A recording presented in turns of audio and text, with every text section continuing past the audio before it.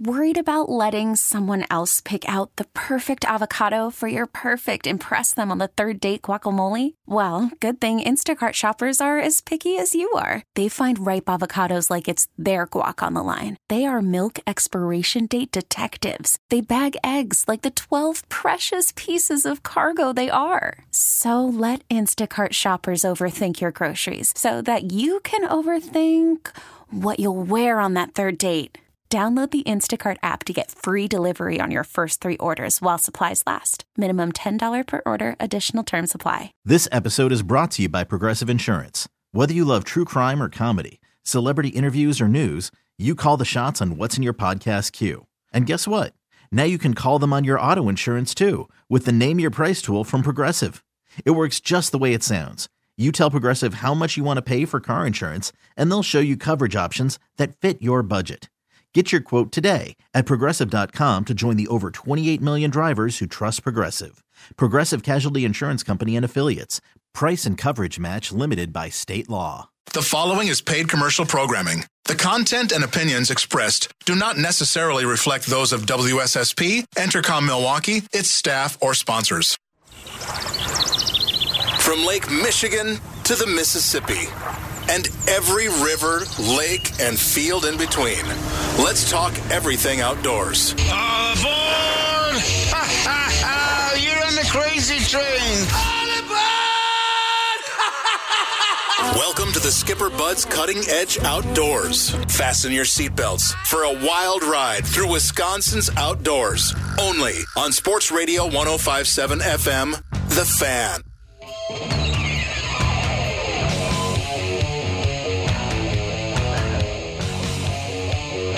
Everybody, and welcome to this week's edition to the Skipper Bud's Cutting Edge Outdoors. We're so happy you're with us today, and by us I mean Dan Bush and myself, Tom Neubauer, and of course Sam Schmitz on the boards. If you want to be a part of the show, just give us a call at 414-799-1250. That's 799-1250, and you can always email us, but I won't read it till later on in the week and then get back to you next week. But you can email us at ceoguys@yahoo.com. Good morning, Dan. Good morning, Sam. Good morning. Morning. So, how was your weeks? Anything exciting this last week going on? Well, Tom, I canceled my guide trip this week. I was supposed to take Dr. Sandy out, but on Monday, I believe, I went out here in and first thing in the morning, the water temp was 85 degrees. And wow. We were supposed to be into the 90s for air temperature that day, so I figured, heck, it's only going to go up from there. So the water is cooling off a little bit now. If you look to your right, I've got an expensive gauge I bought, the Klein Finder, which is really cool. You can lower it down to 50 feet. It'll tell you the different temperatures. Today the water temp is 81.8 right out here in the shallows, so it has cooled down a bit. Yeah, that's awful cold, and you have told me in the past, and other people have told us too, that it's not really good to be muskie fishing if that water temperature is over 80 degrees, especially if it's like 85 or 88. Can you explain that to the audience? Well, as far as, I'm not like some people who kind of like, they say like 80 degrees, like that's like some magic mark where any muskie you're going to die at 80 degrees. Matter of fact, I remember when I was on Lake of the Woods years ago and I talked to old Native American guide up there. I think his name was Dan Gappin, and I said, when's the best time to come up here to get the 50 inchers? He said, when that water temp gets to 80 degrees, those big females, their metabolism's going fast, and he was kind of encouraging casting for them at that water temperature. Now, as far as for trolling, it's a bit, I think it's tougher on them because you're dragging them in, you're maybe trolling down a little deeper and you're fighting them a little longer as opposed to when you're maybe casting in shallow water. When the water temp does get above that 80 degree mark, you really want to be super careful. Typically, if it's between 77 and 80, I really haven't had any problems, but once it does get up into like that 82 to 85, that's when I avoid fishing if I can out there. release. Now, one misnomer that some people have on Pewaukee is they seem to think that if you're pulling a fish from 17 feet down, that it's coming from 60-degree water temp up to 80. And it's not. I've taken my device there that I have sitting right next to you there, Tom. It's a pretty cool thing. And I've gone, and at 17, 18 feet, I still had 70-degree water temp, almost all the way down to 20 feet. So it's not that drastic of a change as what some people would think, that there's some big thermocline where it's 60 degrees down there at 15 feet. But it is a change, and I think it's kind of like ran a marathon and then all of a sudden had to hold your breath for a while in a sauna. Well, that'd be pretty tough on you. Well, if you're catching one of those fish, high water temps, you're pulling it out of the water, holding it for a bunch of pictures and stuff, that's kind of what I'd compare it to. So you really just got to be careful and just kind of, the water temps are cooling down, but last week when I went out and saw 85 degrees, I thought, heck, it's going to be up to 88 probably by the middle of the day, and I thought, no way am I going to go out there and fish when it's that hot. Yeah, and it's funny though, it doesn't seem like that warmer water temperature doesn't seem to affect, like other fish, like it affects the muskies and maybe also the pike, I've never seen a problem with bass or panfish, or walleyes or anything like that. So maybe it's just those larger fish that are affected more by it. It's interesting, Tom. You mentioned pike. I've never really had a problem with pike. I don't know if they're just a little bit not as fragile as a muskie or not, and maybe one of our listeners has had some experience with releasing the pike, but they even in hot water, cold water. Now the warm water, the pike don't feed as efficiently, and in the summer you get one sunken stomach and a big head. But as far as releasing them, I really haven't had a problem with the pike. And truth be told, rarely do I have a problem releasing the muskie if you just do a water release, real quick, or one quick picture if you have to, and get them back in the drink. Right, yeah. Yeah, it shouldn't be that difficult for most people. But there are those people that maybe keep that fish out of the water a little too long, but they just don't realize maybe what they're doing. And hopefully by listening to, a show like ours or reading magazine publications that talk about this, maybe they'll become more enlightened about that and maybe take a little bit better care of the fish. Because it's one of the reasons why not just Pewaukee Lake, but a lot of lakes have such good muskie fishing, is because a lot of the anglers out there do take care of the fish. They do practice catch and release. I'm not saying people got to release every darn fish they catch, no. But, most people do practice catch and release, and they know how to take care of the fish. So it's one of the reasons we have such great muskie fishing around us, which, we're blessed to have that, really. I mean, right outside your door, Danny, there's monster muskies, and in southeastern Wisconsin, there's a whole handful of lakes that anglers can go to and actually have a chance at catching a trophy. So that's pretty cool, That is pretty cool. Most people, preaching to the choir here, most people who are listening to our show know this, but a couple of things to keep in mind. Make sure you have your hook-out tools ready for you when you catch a fish. Have a decent net. Keep it in the net, in the water, kind of using that as a live well over the side of your boat. And then get ready to pull out and take a picture quick. Also, don't have 8 cameras. You're not doing, a Playboy, Miss January Playboy shoot where you got to take a shot with this camera, that camera. Oh, now let's do the one with this camera. Oh, let me hold it this way. Have one camera, take one good shot, and get it back in. Yeah, that's, when you say have those hook-out tools ready, even when I'm bass fishing, I have a needle nose pliers ready, because every now and then you get one that's stuck in there so bad you need that needle nose pliers. But Danny, to get off the subject a little bit, I got to tell you this one.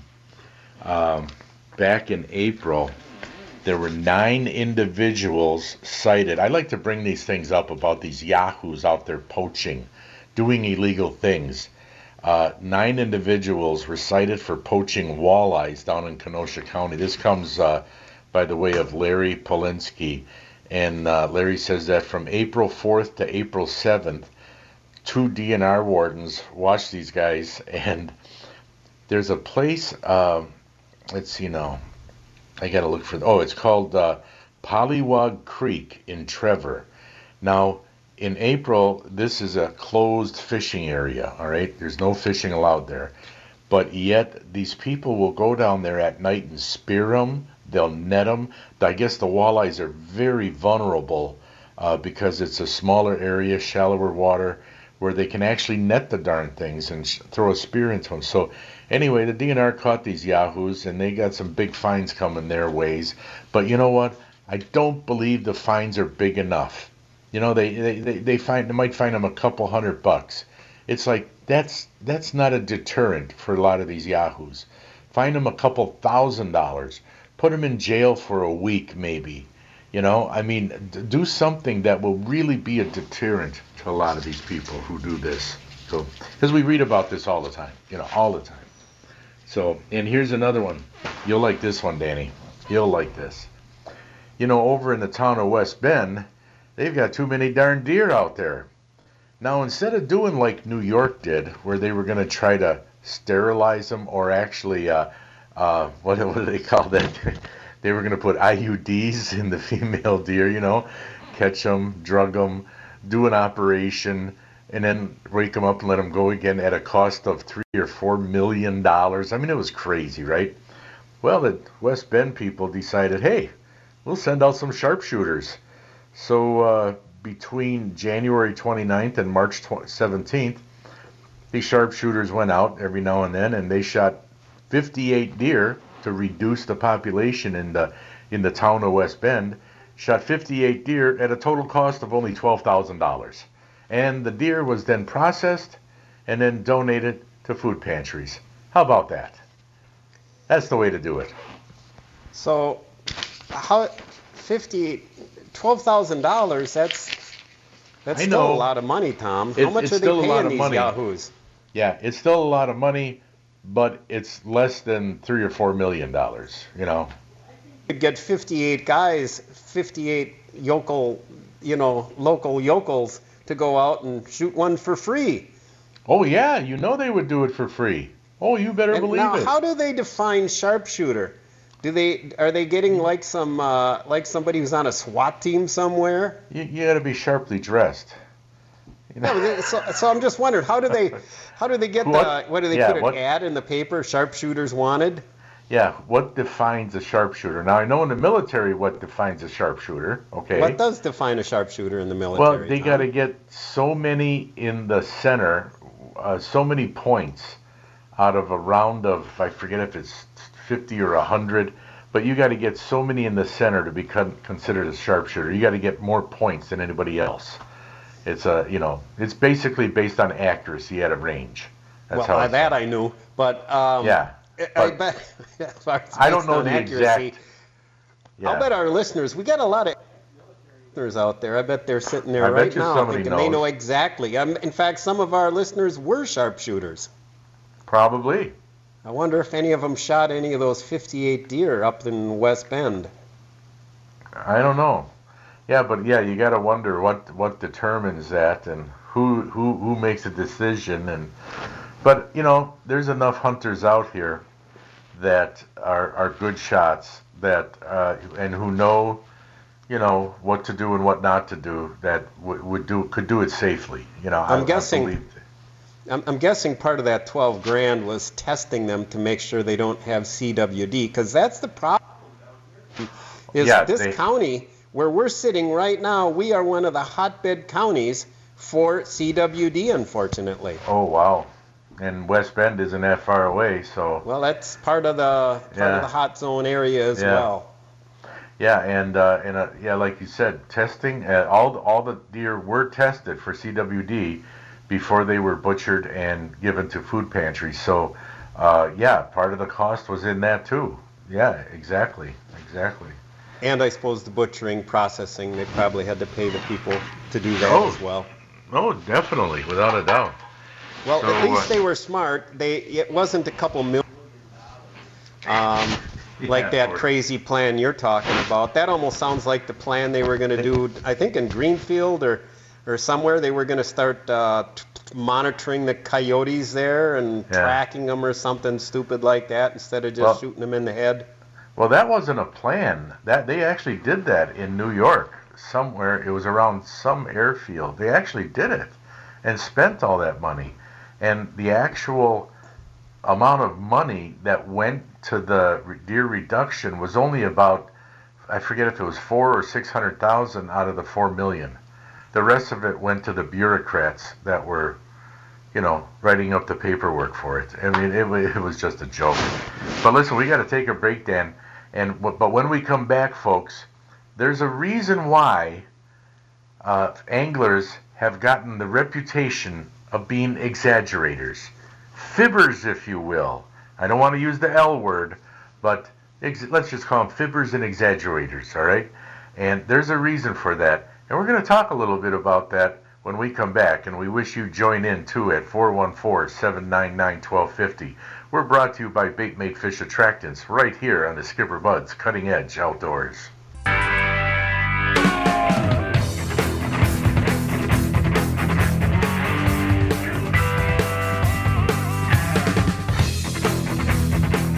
Okay, I'm hoping we put all our heart into this segment, Tom.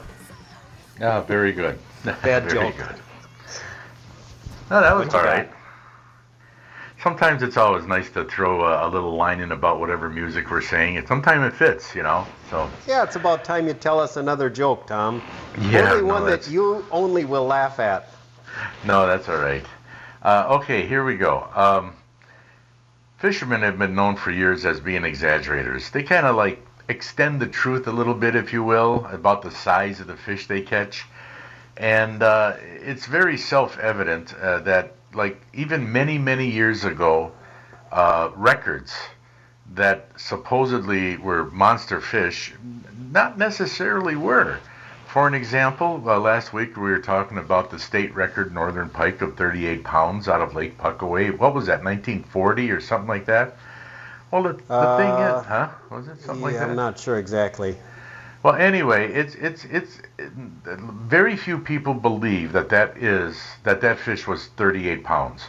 Daryl Christensen, Randy Reading, they've looked into this and they've seen pictures of the fish and they said no way was that fish 38 pounds. Matter of fact, Daryl Christensen has a picture of him with how big was that one? A 24 pounder, Dan? The one with Daryl? Hello? Are you there? Uh-oh. Well, anyway, he's got to reconnect to Danny. No, we still can't hear him. I can hear Danny talking, but I can't hear him on the radio. Yeah, okay. Well, anyway, the fish was like around 24 pounds, and that thing looked really big, okay? And it doesn't look any smaller than the so-called 38-pound one. They look around the same. I bet you that 38-pounder was like a 28-pounder. And they just added 10 to it. Now, also, as to look at people exaggerating, is all you got to do, and hey, don't get me wrong, I get along great with John Gillespie. I like John Gillespie. I watch his show. But the people who send in the pictures of their big fish, and folks chime in on this, if you will, 799-1250. The people who send in the big pictures of their big fish, excuse me, those fish are highly exaggerated.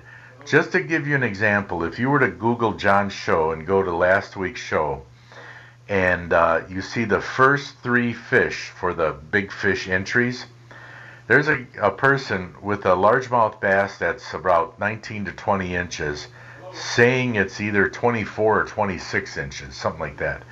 Then there's a guy with a crappie. The crappie is probably 11 or 12 inches, and he's saying it's 17 inches.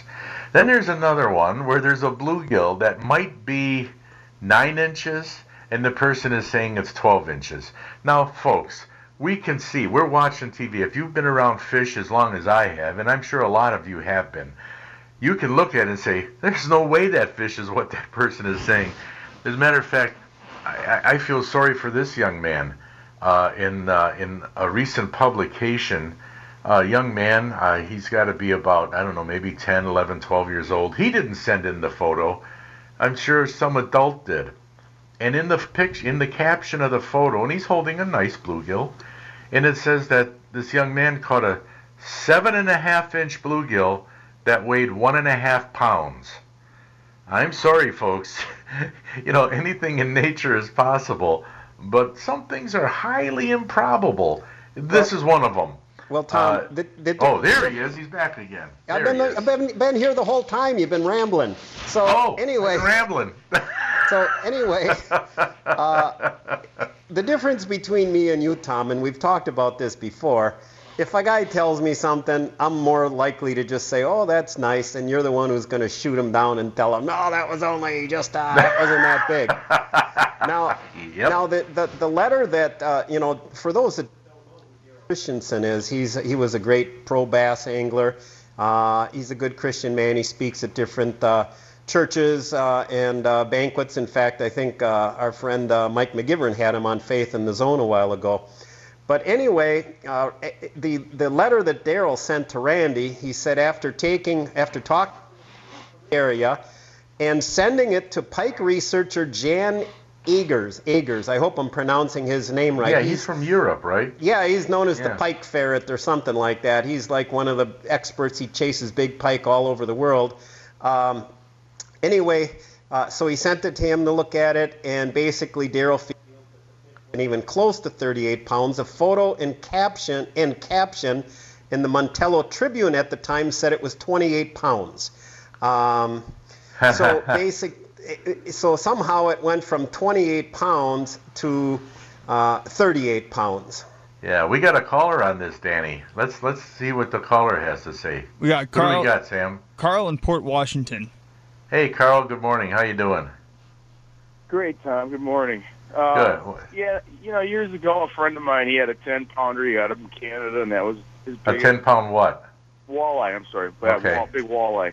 And then he got another one a few years later. He got a 12 1/4, and I went over there. He had them on the wall next to each other, and the just 2-pound difference, 10 to 12 pounds. That was a different animal. The head was so much bigger. What happens is the head gets bigger, and then all of a sudden it looks like a different fish. Yeah. 2-pound difference. That's it. Maybe it was all in the head, huh? Kid got? No way. I've caught 1-pound bluegills, and they're big. You can't get your hand around them. Years ago, when I had my store, I would have a contest, an ice fishing contest, and people would come in with their fish. I take their picture, and I forget if it was every week or month or what. I think it was every week they would win a prize, right? And a guy came into the store, and he says, "Hey, I got a couple of 1-pound bluegills here to show you."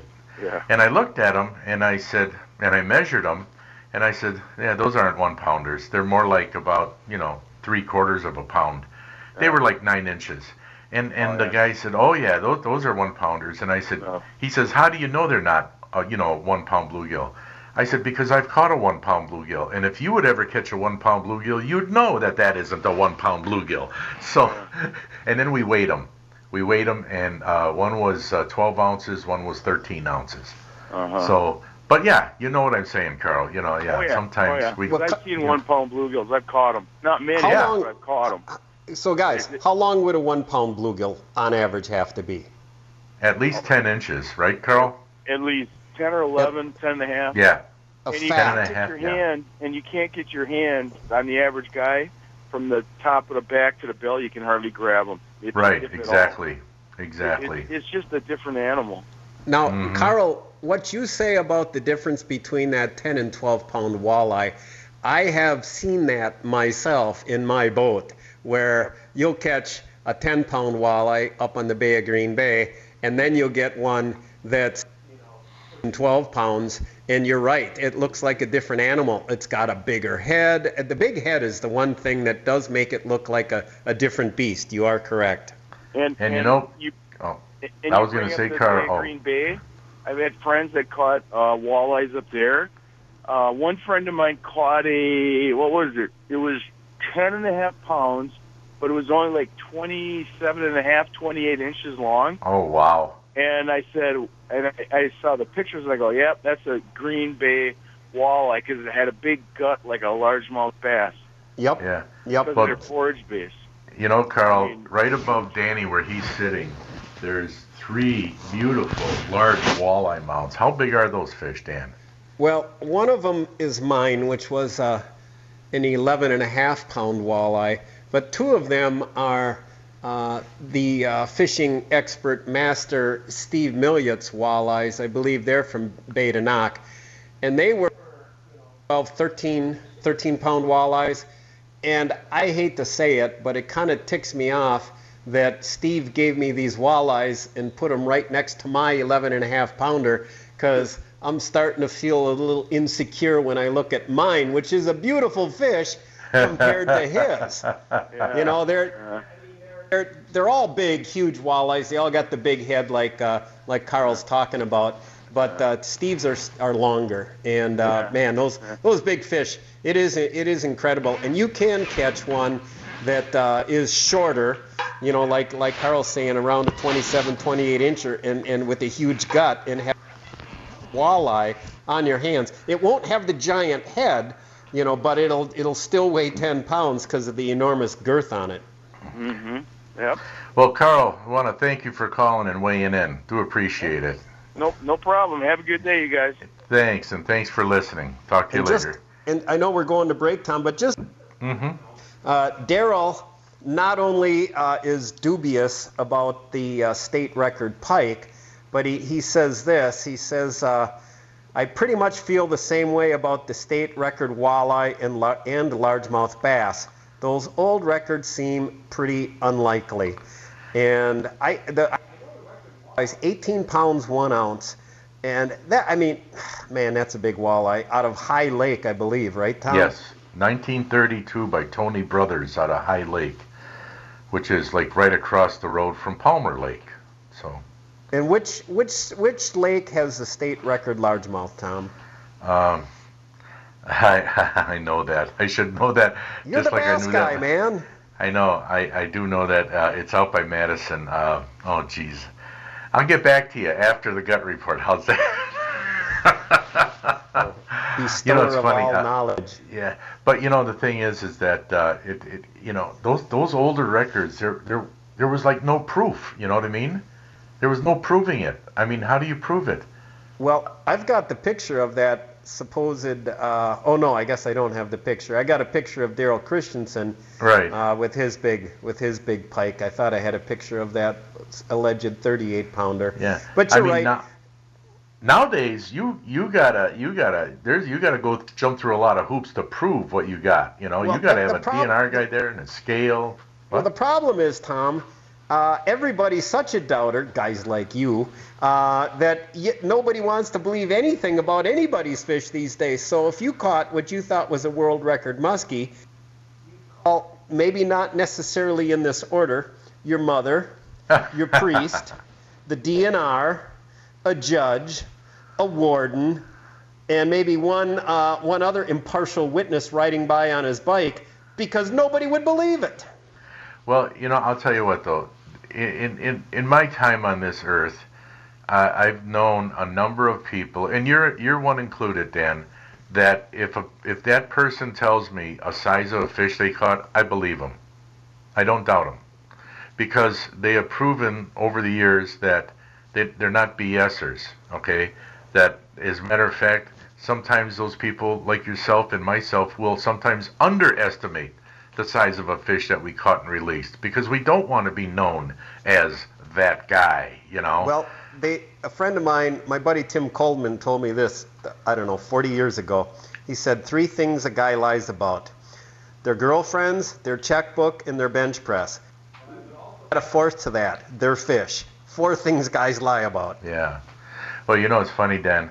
A number of years ago, a former friend of mine said to me, he said, "Oh, Neubauer, you lie like every other fisherman." And I said, "I don't have to lie." I said, "My deeds speak for themselves."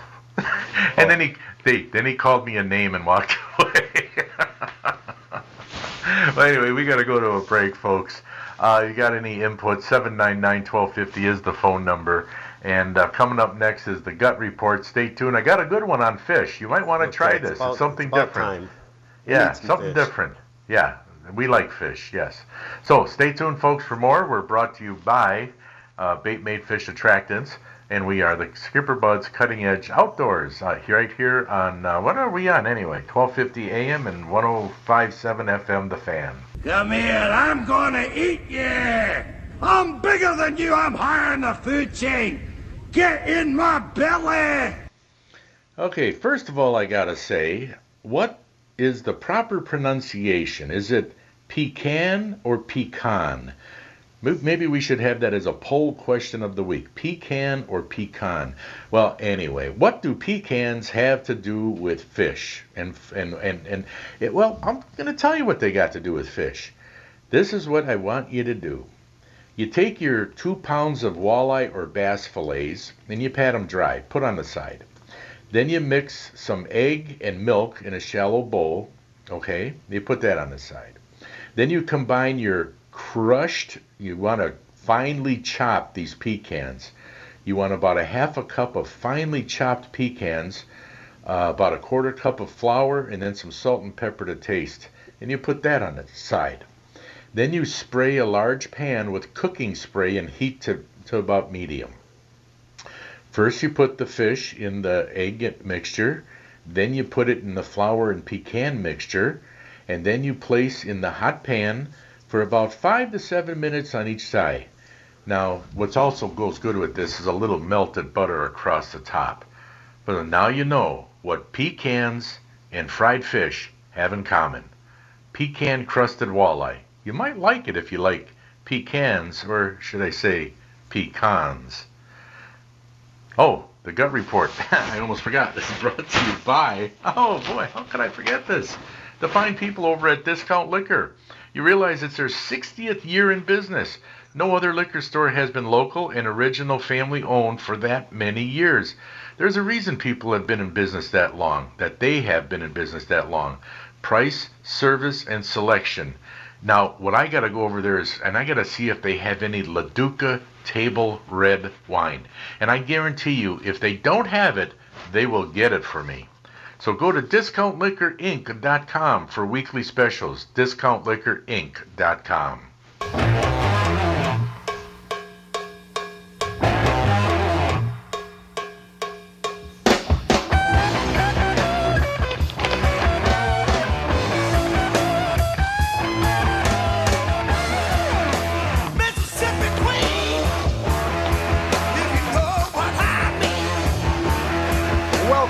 To the Skipper Buds Cutting Edge Outdoors. We are brought to you by Bait Mate Fish Attractant, Coleman Insect Repellents. Make sure you have both next time you head out on the water.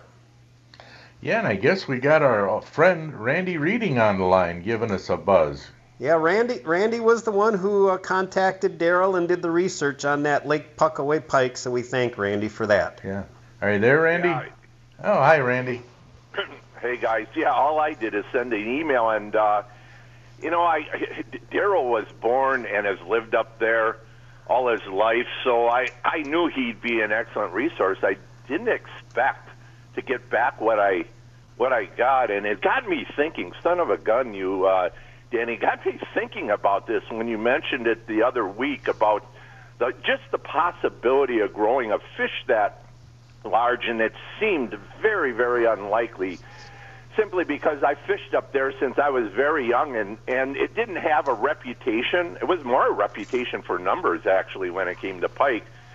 So I thought, well, yeah, okay, Daryl's such an excellent resource if anyone has insight into that. And, of course, Danny, you saw what he came up with. And, I just think it's startling.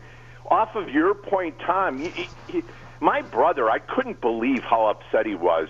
I mean, he was very young when I started taking him when I could first drive. I took him up there. We go fishing the Lake Montello, Puckaway, all the lakes in that area, and he was quite upset about this because he thought Puckaway was an excellent fishery and he didn't need any fake news to try to make it into something it wasn't, which I thought was a curious response. But yeah, there's no way.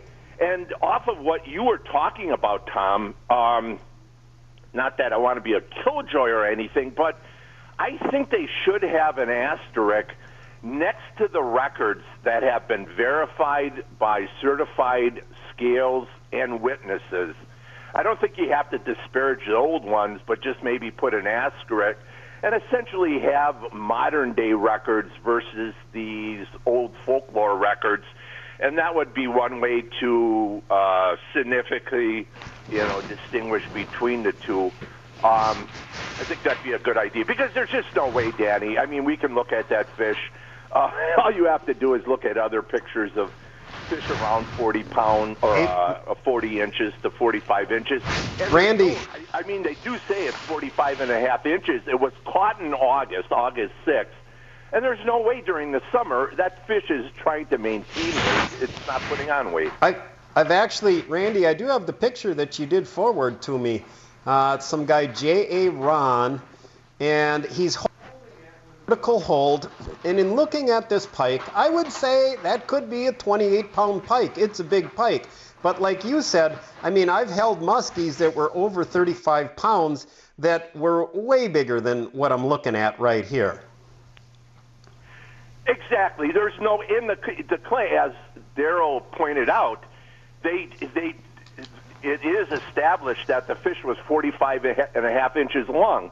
And I don't know if there's ever been a pike caught in August that's 45 and a half inches long, that's 38 pounds. So the question is, I'm not trying to disparage the old records, and they're interesting to talk about. We're killing a few minutes on a Saturday morning here. It is interesting. But I think it does maybe take a credibility away from some of the other legitimate records, and maybe an asterisk, establish modern-day records and base that on certification with a certified scale and a couple witnesses. By the way, I think it was Lake Ripley, the largemouth bass came from. I was going to bring that up and tell Danny. I looked it up. For some reason, I had a brain fart in Lake Ripley in 1940, and that fish's size is always under question too, because I'll tell you what, in my lifetime, I seen one legitimate 8-pound bass, one legitimate one, and that thing was a monster. So. You gotta wonder. I believe the smallmouth bass record though, of 9 pounds 1 ounce. I believe, but largemouth one, boy, I don't know. It's possible, It's possible. Yeah. Who knows? And again, I think we don't have to go after the old records, but I think a way you can do it is distinguish and give credit to the ones that have been weighed on a certified scale and have had a couple witnesses. That's the process that DNR has now. Right, and that's what we need. Hey, listen, we got to go to a break. We got to play the Hornswoggle. Thanks, Randy. Thanks, Randy. See ya. And coming up next is the Hornswoggle. So if you want to be a contestant and win a $10 gift certificate to Carl's Country Market out there in Menominee Falls, right on the corner of Pilgrim and Silver Spring. Also, you can win a really nice prize from Bait Made Fish Attractants and Coleman Insect Repellents. So if you want to win these nice prizes, all you got to do is call 799-1250. That's 414-799-1250. And listen to Danny's 3 statements and guess correctly at 2 out of 3, and you will be a winner. So call now, 799-1250, to be a contestant in the Hornswoggle. We'll be right back with more.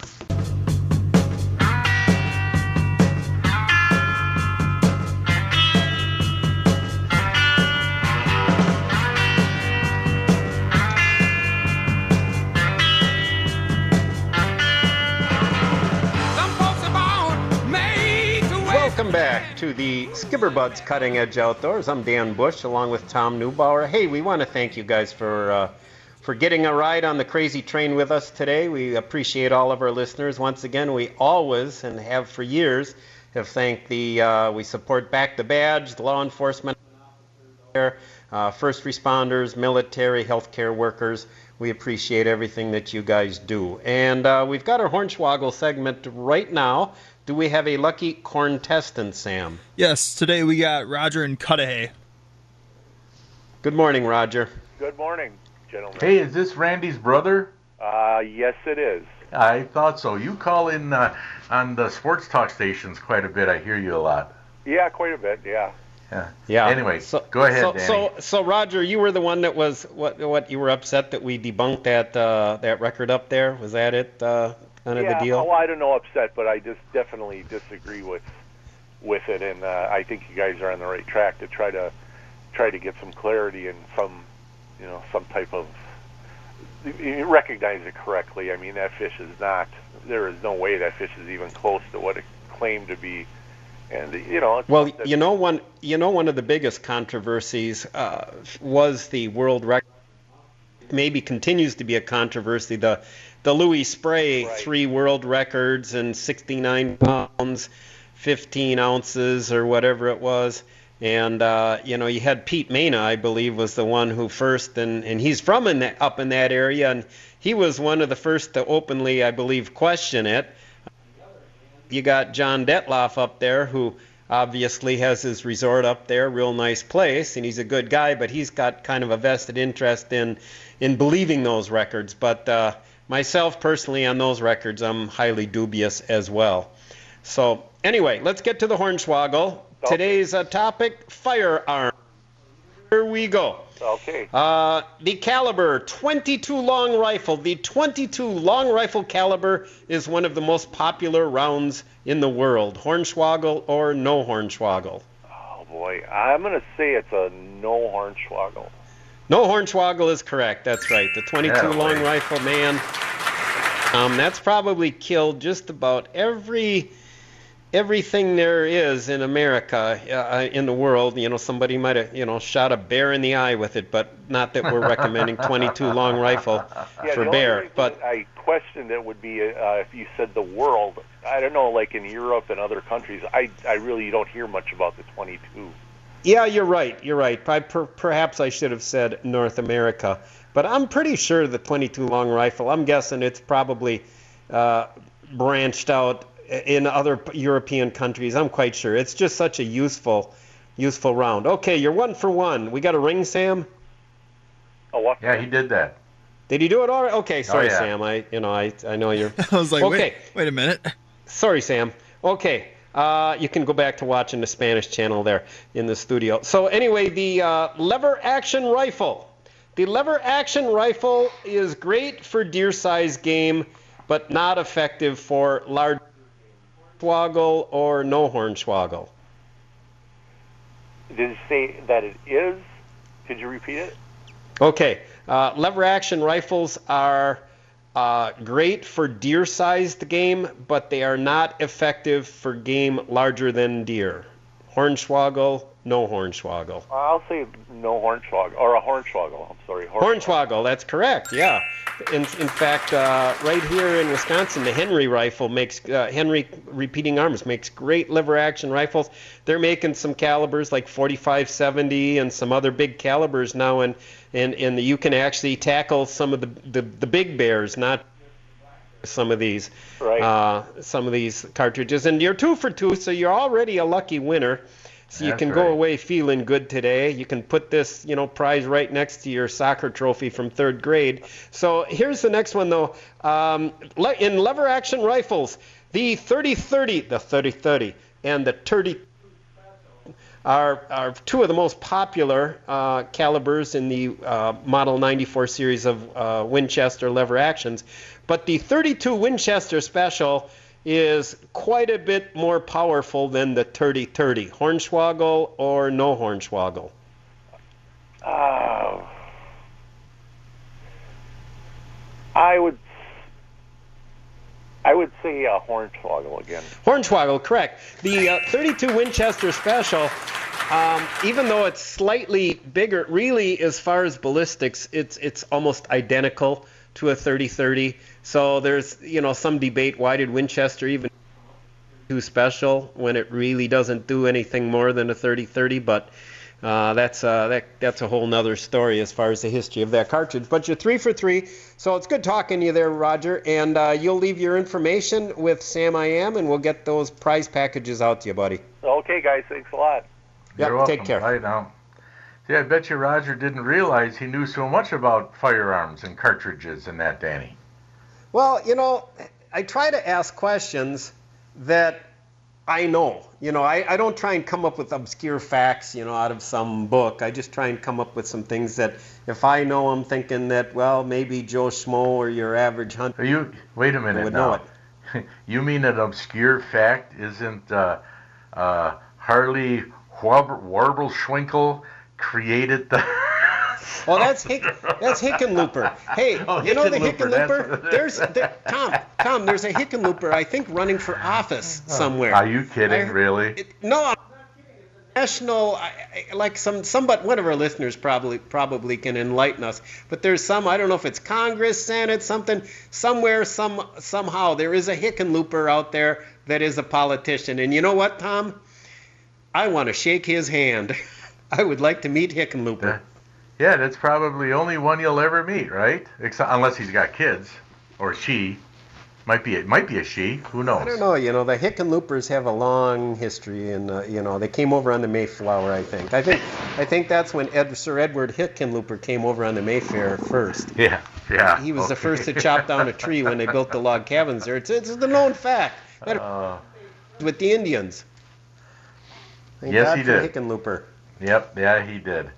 So anyway, we have explored about how fishermen are exaggerators, and how most fishermen are. Not all of them, but that's how fishermen have gotten that reputation, because they do tend to exaggerate. A lot of people do. And you know what?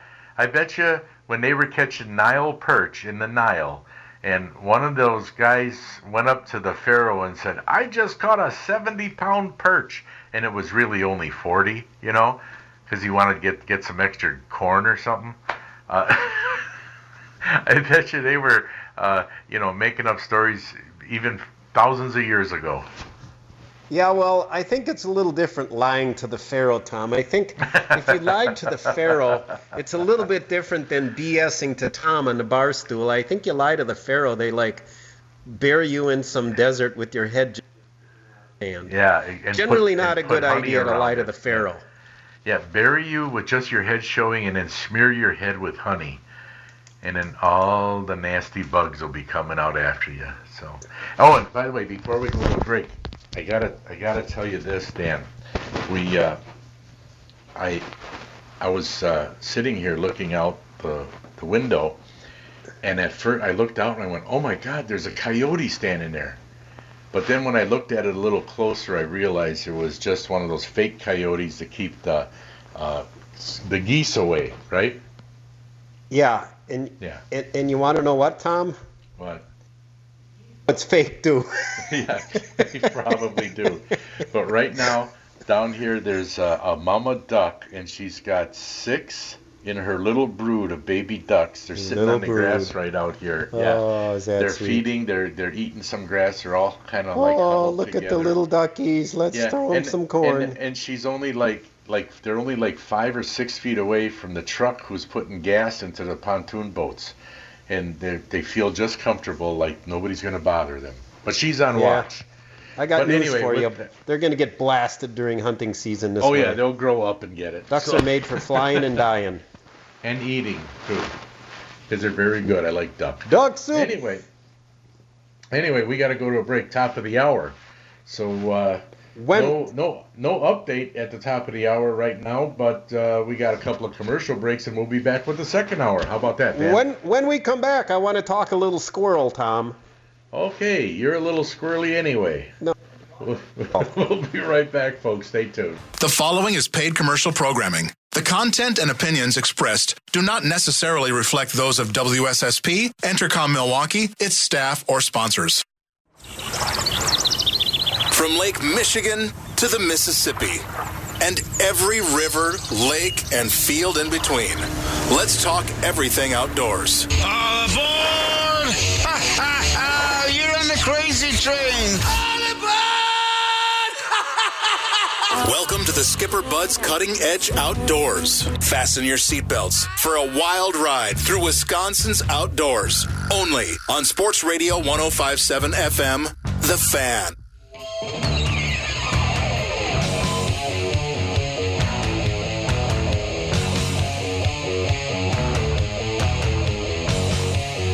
Hey, welcome back, folks, to the second hour of Power with he's Dan Bush, I'm Tom Neubauer, and Sam Schmitz is on the boards. 799-1250 is the phone number if you want to get in touch with us. And you know, we come to you every Saturday morning from 6 to 8 a.m. We are live, and we are definitely unrehearsed. As a matter of fact, Danny, I think we're the only show in radio show in Wisconsin that's 2-hour live show on outdoors. You know, that's crazy when you think about it. But anyway, you wanted to mention something about squirrels. Well, more than mention, Tom, you know, I want to talk a little squirrel here today. I mean, I know you were kind of fond of the ducks we were looking at there. Squirrel. You guys know I love the squirrel hunt. And in fact, many years ago, we had Wendell Holloway of Squirrels Unlimited on our show. And I believe he was down in Arkansas. Now, unfortunately, Squirrels Unlimited, or as it was affectionately known as Skew U, kind of like that. I had a shirt Skew U on it, but Troy Woodrow got it on me years ago. No longer exists, I don't think. I don't think they could quite drum up the support that Ducks Unlimited got. But I like squirrel hunting, and I'm getting excited because September, it's going to be coming up right around the corner. But there's an interesting article in Peterson's Hunting Magazine, August 2020. And it talks about, the title is, it's by Michael Pendley, Small Game, High Praise, How Squirrel Meat Made America Great. Almost sounds like that should be one of Trump's slogans, huh? Make America Great with squirrel meat. With squirrel meat, yeah. So anyway, just a few, I know our listeners hear this, few fascinating facts. You know the Lewis and Clark expedition. They actually acknowledged the squirrel in September 11, 1803, in the Journals of Lewis and Clark when they observed a number of squirrels swimming the Ohio River and going from the west to the east. Was this big migration.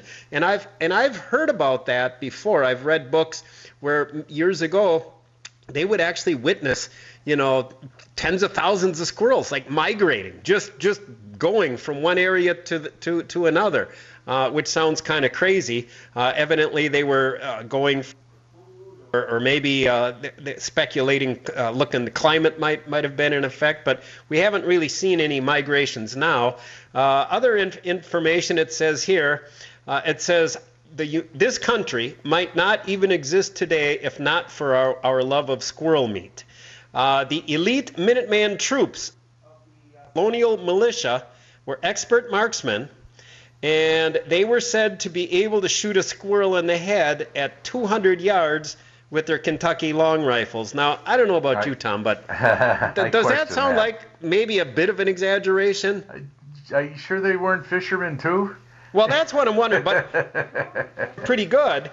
And that's one of the reasons that helped us win the war, because the colonists were effective skirmishers. They could appear quickly, hit the British troops, and disappear.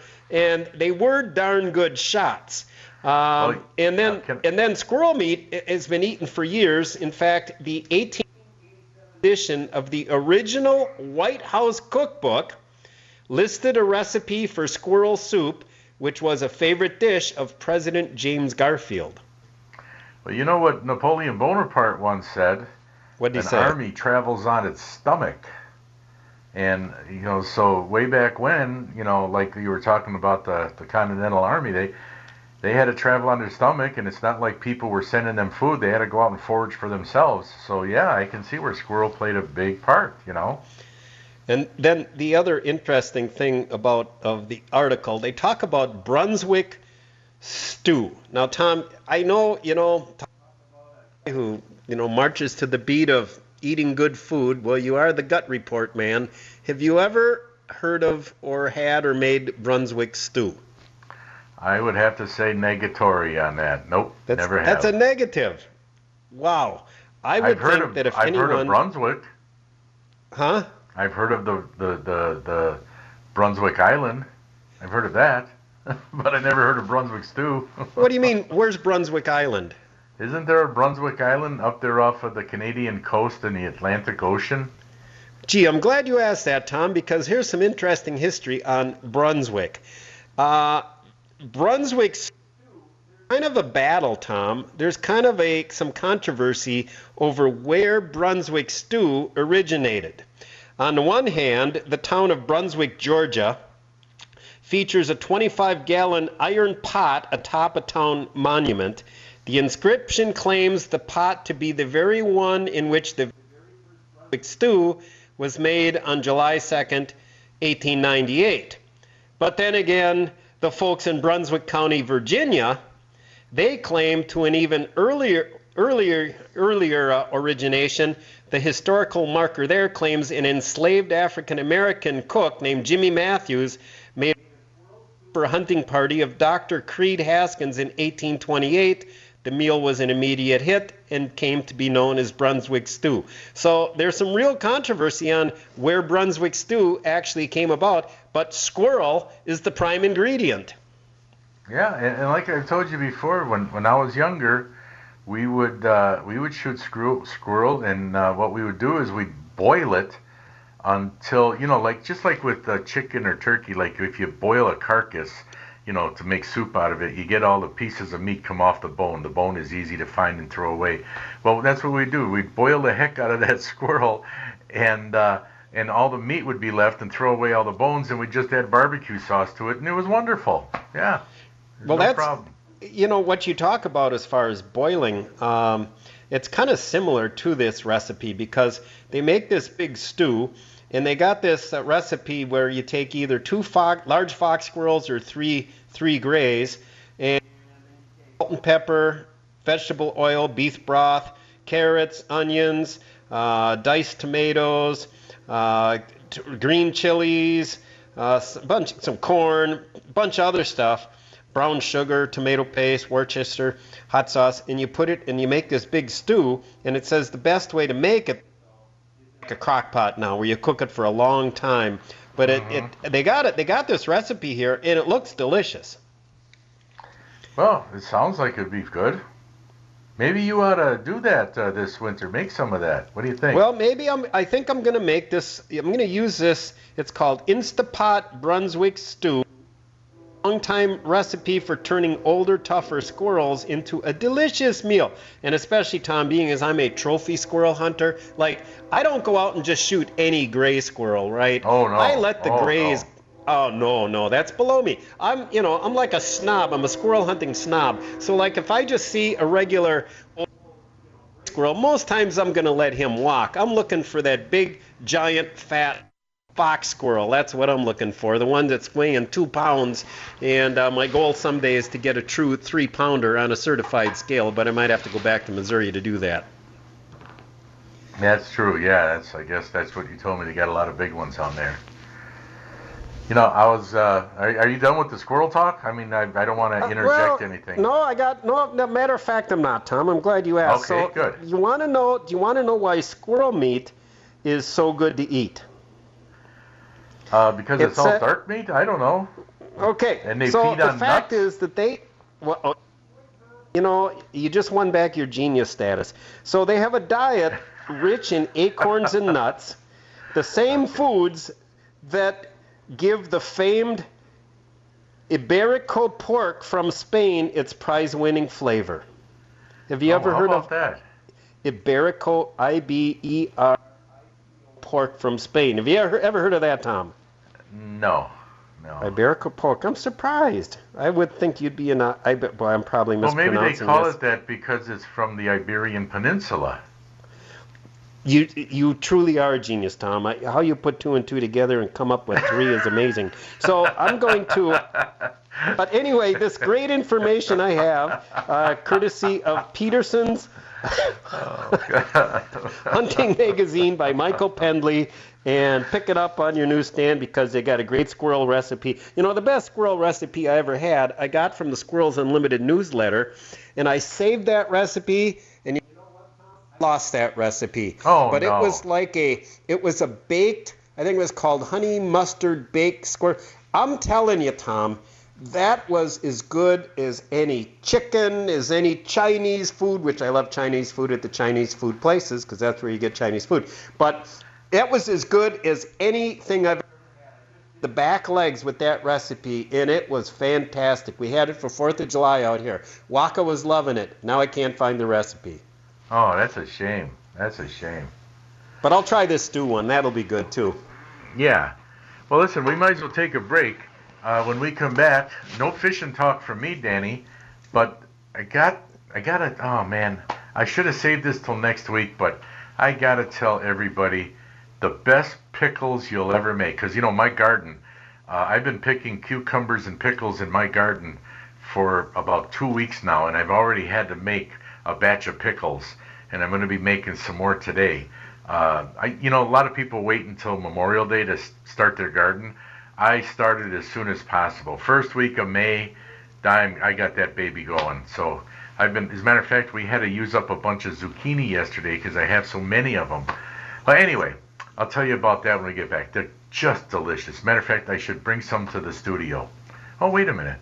We don't go to the studio.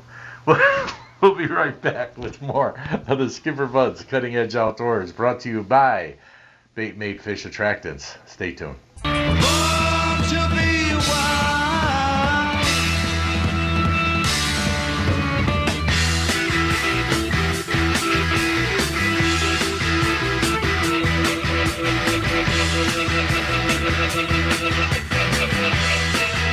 Okay, welcome back to the Skipper Buds Cutting Edge Outdoors. Hey, thanks for listening. We're in our second, hour of power, Tom, because that would be plagiarism. That's from that radio Christian show. We can't do that, Tom. Speaking of Born to Be Wild, isn't that your theme song, Danny? 40 years ago. Okay. 40 years ago. Now my theme song is Born to Take a Nap. Yeah, there you go. I'm with you there. Hey, listen, like I said before the break, a lot of people wait to start their garden until Memorial Day or Memorial Weekend. But I've always been a firm believer that doing it as soon as I can. I mean, like first week of May, second week of May would be late for me. But this year we had kind of a cool spring right around that time, and we had some storms in there. But as soon as I was able to, I planted. And so that's why a lot of my stuff is coming up, earlier than a lot of other people. Like all my different tomato plants all have tomatoes on them, but they're not red yet. They're all green. But the things that I've been picking already have been zucchini, cucumbers, pickles, jalapenos, poblanos, green peppers, and yellow Hungarians. I mean, I've been picking all of those already. And as a matter of fact, so many that I have to start making some pickles. But there's one pickle, Dan, and I know you like pickles, right? Different kinds? I'm not much into the pickles, Tom. No? Oh, I thought you did. Well, anyway, if anybody likes pickles, I have a recipe for pickles that is just so darn good. The no-name bookie's wife gave it to me years ago. She used to give me some of these pickles, right, whenever she'd make them. I finally asked her for the recipe, so I started making them. And, to tell you the truth, I mean, I make the dill pickles because my wife likes some of those, but I don't make many. These, everybody likes. I don't know. You think people would want to know this easy pickle recipe? It's pretty easy. I think they do, Tom. Yeah? All right, here you go. This is simple. Take about 9 cups of thinly sliced pickles or cucumbers, all right? Slice those babies. Put them in a colander with like 1 big onion that's thinly sliced, and then a half of a big green pepper and a half of a yellow pepper, a red pepper, and then slice those thin. Put them all in a colander, mix them up, put about a tablespoon of salt, regular table salt, sprinkle that around, mix it all up, let it sit for 15 minutes, all right? Then rinse them off. Rinse them, okay, dry them, let them drain a little bit. And then you're going to make this. You're going to make, or actually start putting them in jars. And this will make about 3 or 4 pints of pickles. Put them in the jars, and then you take 3 cups of sugar and 1.5 cups of white vinegar. Put that in a kettle, and don't boil it. Just heat it up enough so it all dissolves into a syrup. And you pour that into all the jars. Now I should have mentioned that you should use a 1/2 teaspoon of alum in each jar. And if you like celery seed, give a little dash of celery seed, if you like that. Anyway, and then pour this syrup in the jars, and you might have to add some more, pickles just to make sure, the jars are full. Now, all you got to do is put this, you don't have to can it or heat it, do nothing with it, just put it in the refrigerator, and you can eat these the next day. And I'm telling you, folks, they are delicious. Just fantastic. So, you cannot, now, Sam, you're going to have to tell everybody, if they want to go to a podcast, if they couldn't write it all down right now, where do they go to hear this again? Every week we podcast at 1057fromthefan.com. Click Fan on Demand, presented by John Paul's Buick GMC, Highway 100 in Greenfield. Just go to the Cutting Edge Outdoors folder, and it should be the first one you see right there. And they can just find about the time that the show was on. Like, let's say this thing would be about, what do we got, like 7:15 or so? Right, so I podcast the whole show, so it's probably going to be like an hour 15 in. Hour 15, hour 20. Something like that, and then they can hear it. Yeah, all right, great. Then they can write it down from there. But, I mean, I don't know about you, Sam. Do you like pickles, Sam? Oh, yeah. Me too. If we go out to eat and, like, you know how, like, sometimes if you get a sandwich or something, they'll give you a pickle on the side? Yeah. If my friends or my family don't want it, I take it 25 times out of 25. Like, when I get a hamburger, I always get dill pickles on my hamburger. Always. I like them. Okay. So, Tom... go ahead. I was just going to say 799-1250 is the phone number. And Sam's got somebody on the line right now. Who do you got? No? Oh, okay, never mind. What's up, Dan? So, I'm really glad you brought up today, Tom, because my dad, years ago, when our church bought this like couple acre property to build a new church on, it was going to sit vacant for a year. So my dad's big plan was that he was going to plant pickles there and make a fortune. Well, like a lot of my dad's great plans, not good. But, I learned more about pickles than what I wanted to, because there's different types of pickles that there's categories that they classify them as. So, like, when you're picking the pickles, certain ones are called this, certain ones are called that. Would you know what those classifications are? No, not really. I know some of the names. Like, I grow these beans, and they're called, I can't remember. They're pole beans, but they got a certain name, blue something or other. I don't know. But I know what you mean, because there's different varieties of pickles. In fact, about the only good thing that came out of my dad's big pickle entrepreneurship was that it gave all the neighborhood kids, all about 14, 15 years old, every kid in the neighborhood within 8 blocks had a job picking pickles that summer. What did your dad do with them? He sold them.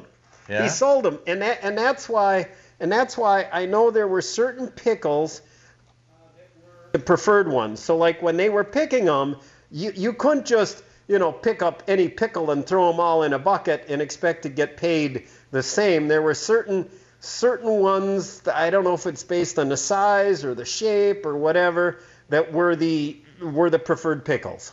Oh, well, we got a caller right now. Who do we got? They're cucumbers. They're not pickles till you make them into a pickle. So I guess I should be saying cucumbers. Well, I always call the long ones cucumbers and the little ones pickles. That's what I do. But yeah, you're right. They're all cucumbers. So who do we got on the line, Sam? We got Ray in Economowoc. Hey, good morning, Ray. How you doing today? Hey, hi. Doing okay. How you guys?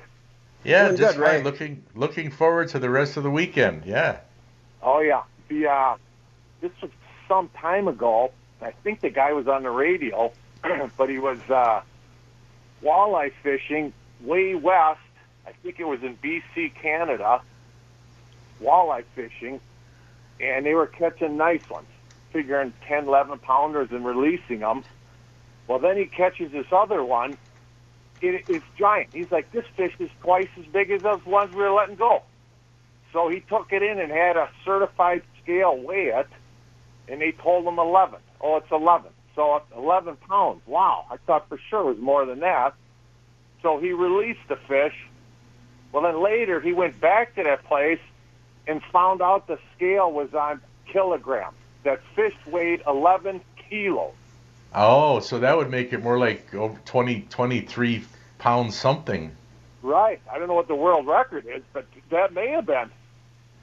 Well, the record used to be 25 pounds out of, I think it was Old Hickory. It was called Greer's Ferry. Or Greer's Ferry, yeah. Oh, But 22 pounds. Okay. yeah, but And I think you know what? I actually heard that similar story. Did the fishing? I think on I want to say the Columbia River or a famed walleye body of water, and the guy was catching some big walleyes. And I did hear the story where he weighed it. It weighed 11 pounds. He thought, well, geez, I thought it was a lot bigger than that. And then he let it go and later realized that it was on kilograms. I think in Fisherman Magazine or something. So I'm sure that's the same story that you reference. And yeah, that guy probably threw back the world record walleye. Wow. I mean, imagine it. I'd like to see a photograph. Hopefully you got a photograph of that thing. I don't know. I'm trying to think back, but I don't know if I saw a photograph of it. I mean, you'd be able to look at a 20-plus pound walleye and tell that that's bigger than a 10-pound walleye. That's for gosh darn sure. Right. well, right now, according to the Hayward Hall of Fame fishing record book, the world record right now is 25 pounds for a walleye by Marbury Harper out of Old Hickory Lake in 1960. But the big but is most people don't consider that. I've seen a picture of that fish. I have too. And there's no way that fish is 25 pounds. No way. Yep. No way on this God's green earth. But the one that they're thinking is real is the 22-pound 11-ouncer out of Greer's Ferry in 1982. Huh. Where's that Old Hickory Lake? Tennessee. Oh, Tennessee. Tennessee, yeah. And the 2211 is out of Arkansas. So, a lot of people think that walleyes are only up here in the northern part of the country. No, they got them down south, too. Well, they get huge in those big reservoirs. And they can grow year-round. And I think they got pretty much a shad base to eat, which, Lake Michigan, it leads to it. So my plan is to catch the next world record walleye and then, retire Tom, and I won't be with you on the show anymore. I'm just going to be traveling the circuit with my mount going to all the fishing shows. That's the plan. There you go. We'll catch you guys later. Thanks, Ray. Hey, thanks for calling, Ray. Appreciate it. Thanks. Bye. Okay, bye now. Well, I got to check the time here. Oh, yeah, it's time for a break. Almost 7:30. And, I'll tell you what, I'm looking outside. There's not a cloud in the sky. It's warm out. It's beautiful. I mean, this is going to be a great weekend, I'm Traffic really is light and variable. Yeah, I'm looking forward to it. It's going to be a great weekend. But right now, we got to take a quick time out for a commercial break. We got to pay a few bills here. So, folks, stay tuned. He's Dan Bush. I'm Tom Neubauer. Sam Schmitz is on the boards. We are brought to you by Bait Made Fish Attractants. This is the Skipper Buds Cutting Edge Outdoors.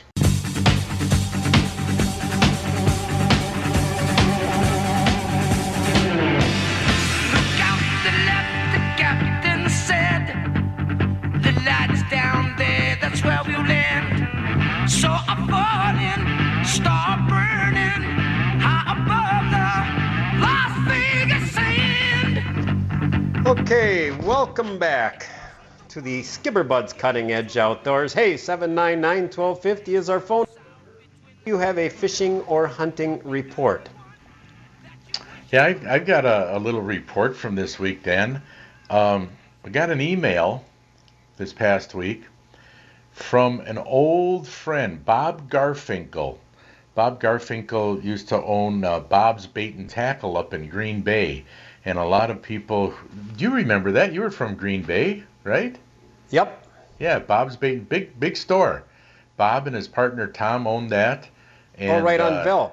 Bob's Bait and Velp. Yeah, I was there many times. Yeah, and when I had my store, Bob and I would either talk on the phone once a week, or he'd come down to see his parents in Milwaukee, and he'd stop at the store, and we'd talk. We always were talking business and stuff, but after I closed the store and he closed his, and then, you kind of, lost touch with each other. And then just this past week, I get an email from him. It said something like a blast from the past, you know. So he started listening to our show last fall, and so he listens to us every week now. And so I wrote him back and I said, send me your phone number. So he did, and I gave him a call this last week. And man, we must have been on that phone an hour and a half, 2 hours.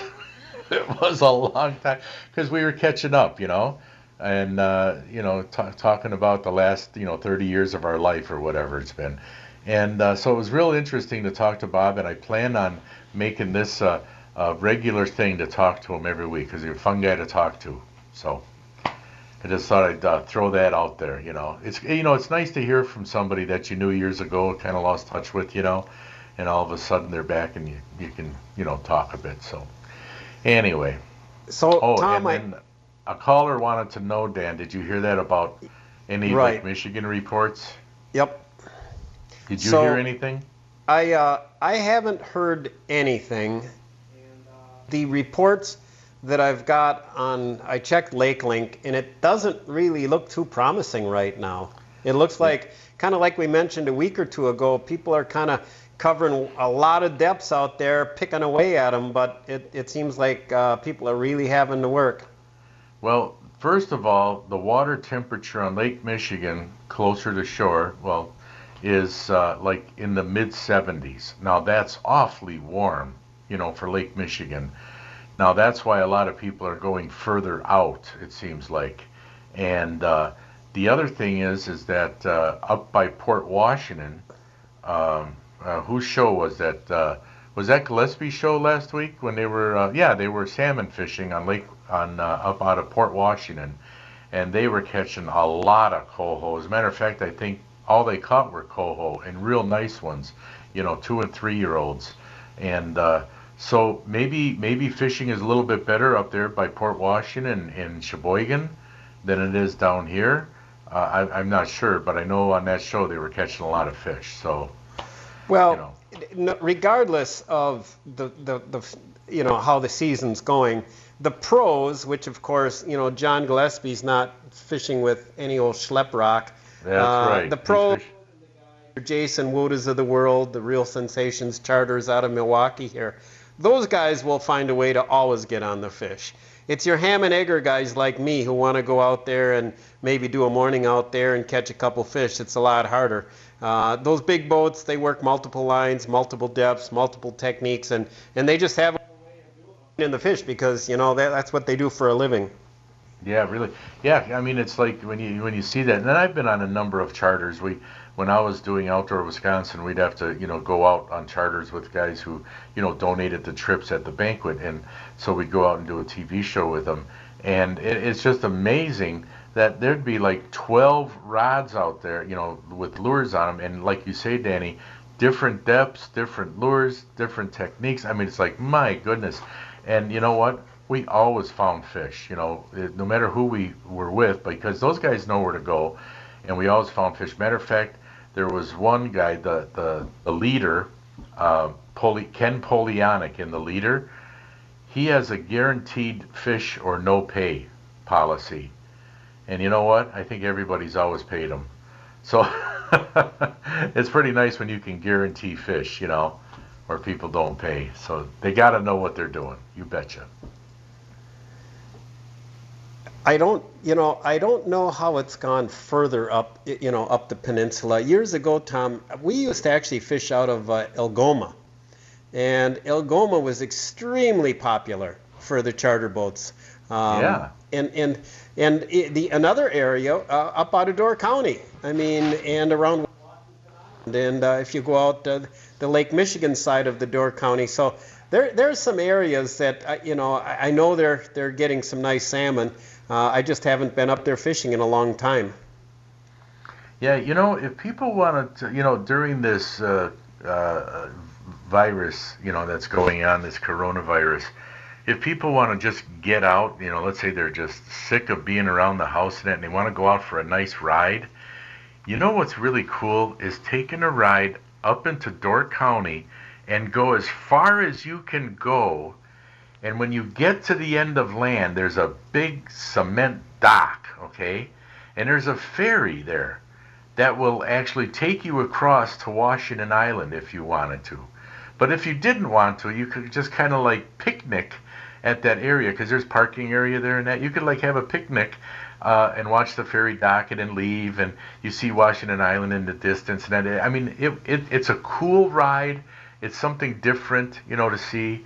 And if you wanted to go to Washington Island, that would be really cool too. And you know what? I'm not sure if they allow cars on Washington Island. Do you know that for I don't think I think they do, don't they? Yeah, that's why when you go across, you just drive your vehicle right onto the ferry. Yeah. And you can take your vehicle and your boat and go over there. Yeah. And then you fish right in Detroit Harbor. In fact, Ron Johnson was up there fishing. I had talked to him a while back. Actually, right when I left Door County, he says, "What the heck? I'm going to go take the ferry and go over there." He's going to be with us on the show next week, by the way. So that'll be great. Ron might have some special giveaways for some of our listeners. So I think I think it'll be next week, or maybe the week after that. Okay, one of the two. I guess everybody will just have to listen both weeks. That's all there is to it. Yeah, I know. One time I was up there, and I was fishing for salmon with a guy. He had a big boat, and we caught salmon up there, and then I went in a smaller boat, like a 16-foot, V-hull aluminum, and fishing smallmouth over by some of the other harbors there's a couple of other islands, that up there besides Washington Island, and that's where we saw on the beach. We thought there were a lot of sticks, on the beach, and they weren't sticks; they were snakes. So that was interesting because they were in the water too, and I don't know what kind they were, but they were swimming and would come by the boat and that. So I didn't care for that too much. So didn't you say the snakes try and climb up in your boat too? Yeah, yes they did. Yeah, because they'd wiggle their way to the back of the boat, and then they could actually try to get in from the back of the boat. Yeah. What island was that, Tom? That could have been Plum Island or Detroit Island. Plum or Detroit Island. I mean, they're all right there around Washington Island, but they're smaller islands, uninhabited. Yeah, they're actually, as you leave Gills Rock, they're before you get to Washington Island, right, correct? Exactly, right. And maybe one of our listeners know what kind of snakes those are up there. There's some kind of water snake because they were in the water very easily, swimming around and all that. Maybe one of our listeners know what those. Well, they're not water moccasins, thank No. But I don't think they're poisonous, but still, I wouldn't want to get bit by one and find out. Yeah, as a general rule of thumb, a guy really doesn't like to have snakes in the boat. No, not at all. Not at all. That's that and hand grenades. Don't like either one in the boat. We got to go to a break, Dan. So, folks, stay tuned. We are on 105.7 FM The Fan, and, of course, 1250 AM. 2 stations we're on. How about that? We're really growing. It only took us, 13 years? So we'll be right back with more, folks. He's Dan Bush. I'm Tom Neubauer. Sam Schmitz is on the board. Stay tuned. We're on till 8 o'clock, so don't go away.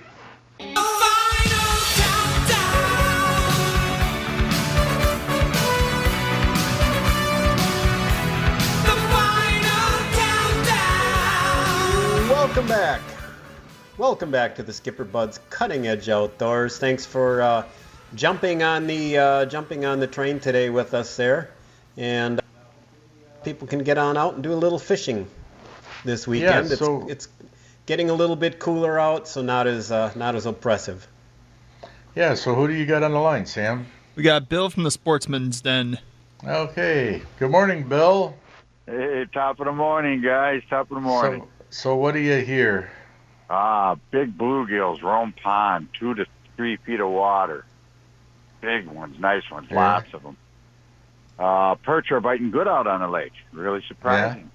On the big pond, the big perch are best year I've seen in a couple. Newsflash, night crawlers doubling in price this week. Oh, really? Yeah, they went up from 27 a flat for us all the way up to 47 a flat. Not but they're on they get those from Canada, don't they? They do. But the problem is the heat plus everybody fishing. Oh man, there's going to be a shortage this year. Like I think they're really going to go sky high. I think maybe people will start picking in their backyard after a good watering. Yeah, well, that's what. Maybe you'll start doing that, Bill. Picking them in the yard Bill's and then not selling gonna them. do that. Sure, Tom. You can come run the store while I do that all night. I really think that they ought to get the kids. If you're going to fishing, let's make them part of the process where for the week before the trip, they go out, they water the lawn, the garden, they go out at night with the flashlight, and they start collecting the night crawlers for the fishing trip, just like young Dan Bush did many years ago. But my dad never had to buy night crawlers for a fishing trip ever. Yeah, same Well, here. you're good for something anyhow. Yeah, The golf courses are good for that because they water every day. If you don't wreck the greens, if you stay off their greens, they won't mess with you. They won't get mad. Usually they'll let you do it. But hey, you talk about snakes. When I went in the Marine Corps, I thought I'm going to go brackish water fishing for these big bass, something I always heard about. First time I get to North Carolina, I get there, I get out in a boat, and here's a snake drops out of a tree and starts coming after me, trying to get into it. It was a water moccasin. I never went fishing again. That was the last largemouth bass fishing I ever did in North Carolina. I said, no. Hey, listen, we're stocked up. We have everything. We don't look like a Fleet Farm shelf. We have everything anybody needs. All right. Well, that's great. And Thanks, you're on guys. the Sportsman's Den is on 54th and Villard. See Bill over there. If you got any questions, just Google Sportsman's Den, Milwaukee, 54th and Villard, and you can give them a call. Thanks for calling, Bill. Hey, I appreciate you guys. Bye-bye. All right, bye now. Tom. Yeah. I got something I want to bring up. What's that? Okay, can I bring something up, or do you have something dire planned here? No, I can wait. Oh, okay.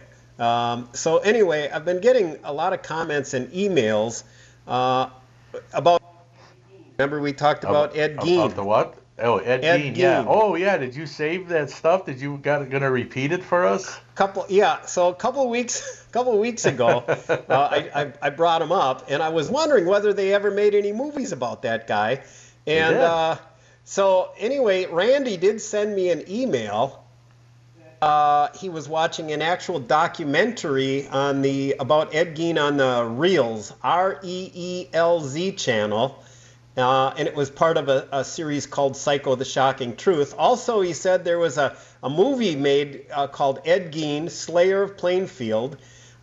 He did mention, and I mentioned, Psycho was based on his life. And then I guess there's another movie on cable that's been running, Ed Gein, the Butcher of Plainfield. So I guess in answer to my question, yeah, there have been some movies and documentaries made, although I never heard of them. And then one of our listeners, Pete, I believe, he sent me an email of like window posters advertising some Gein memorabilia or something like that. And I just wish I accidentally deleted that. So, we did get some interest, but you were asking about, some of my advertising promotions that I had there a couple of weeks ago. So, yeah, I'll go ahead and, like I was saying, I thought we ought to come up with our Gein series of lampshades. So the Gein lampshade collection.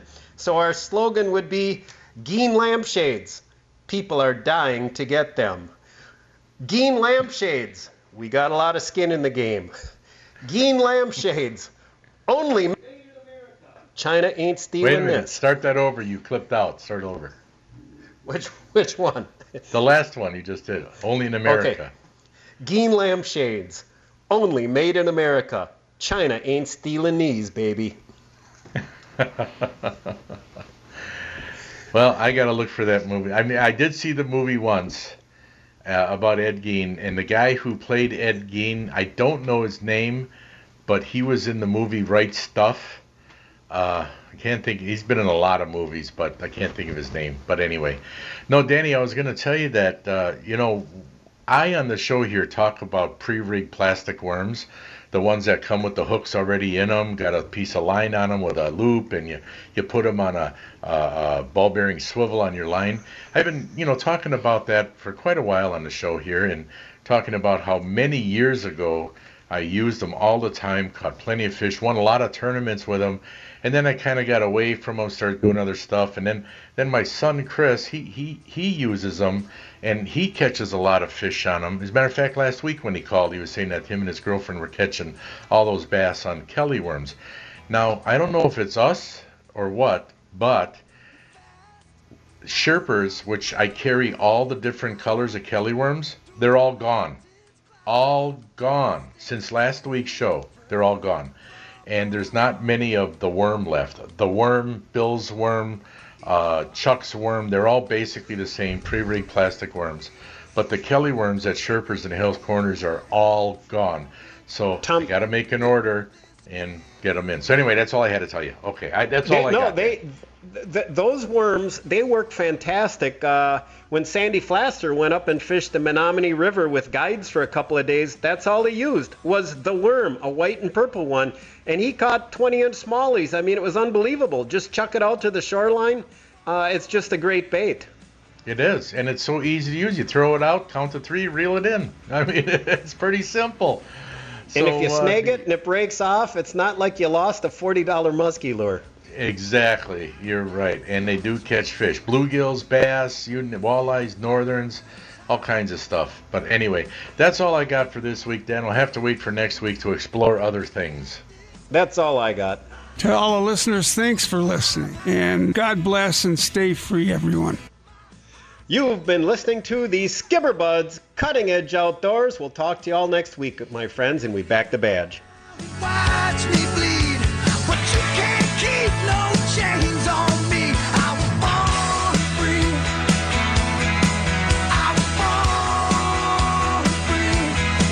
I was born free. Born free. Okay, picture this.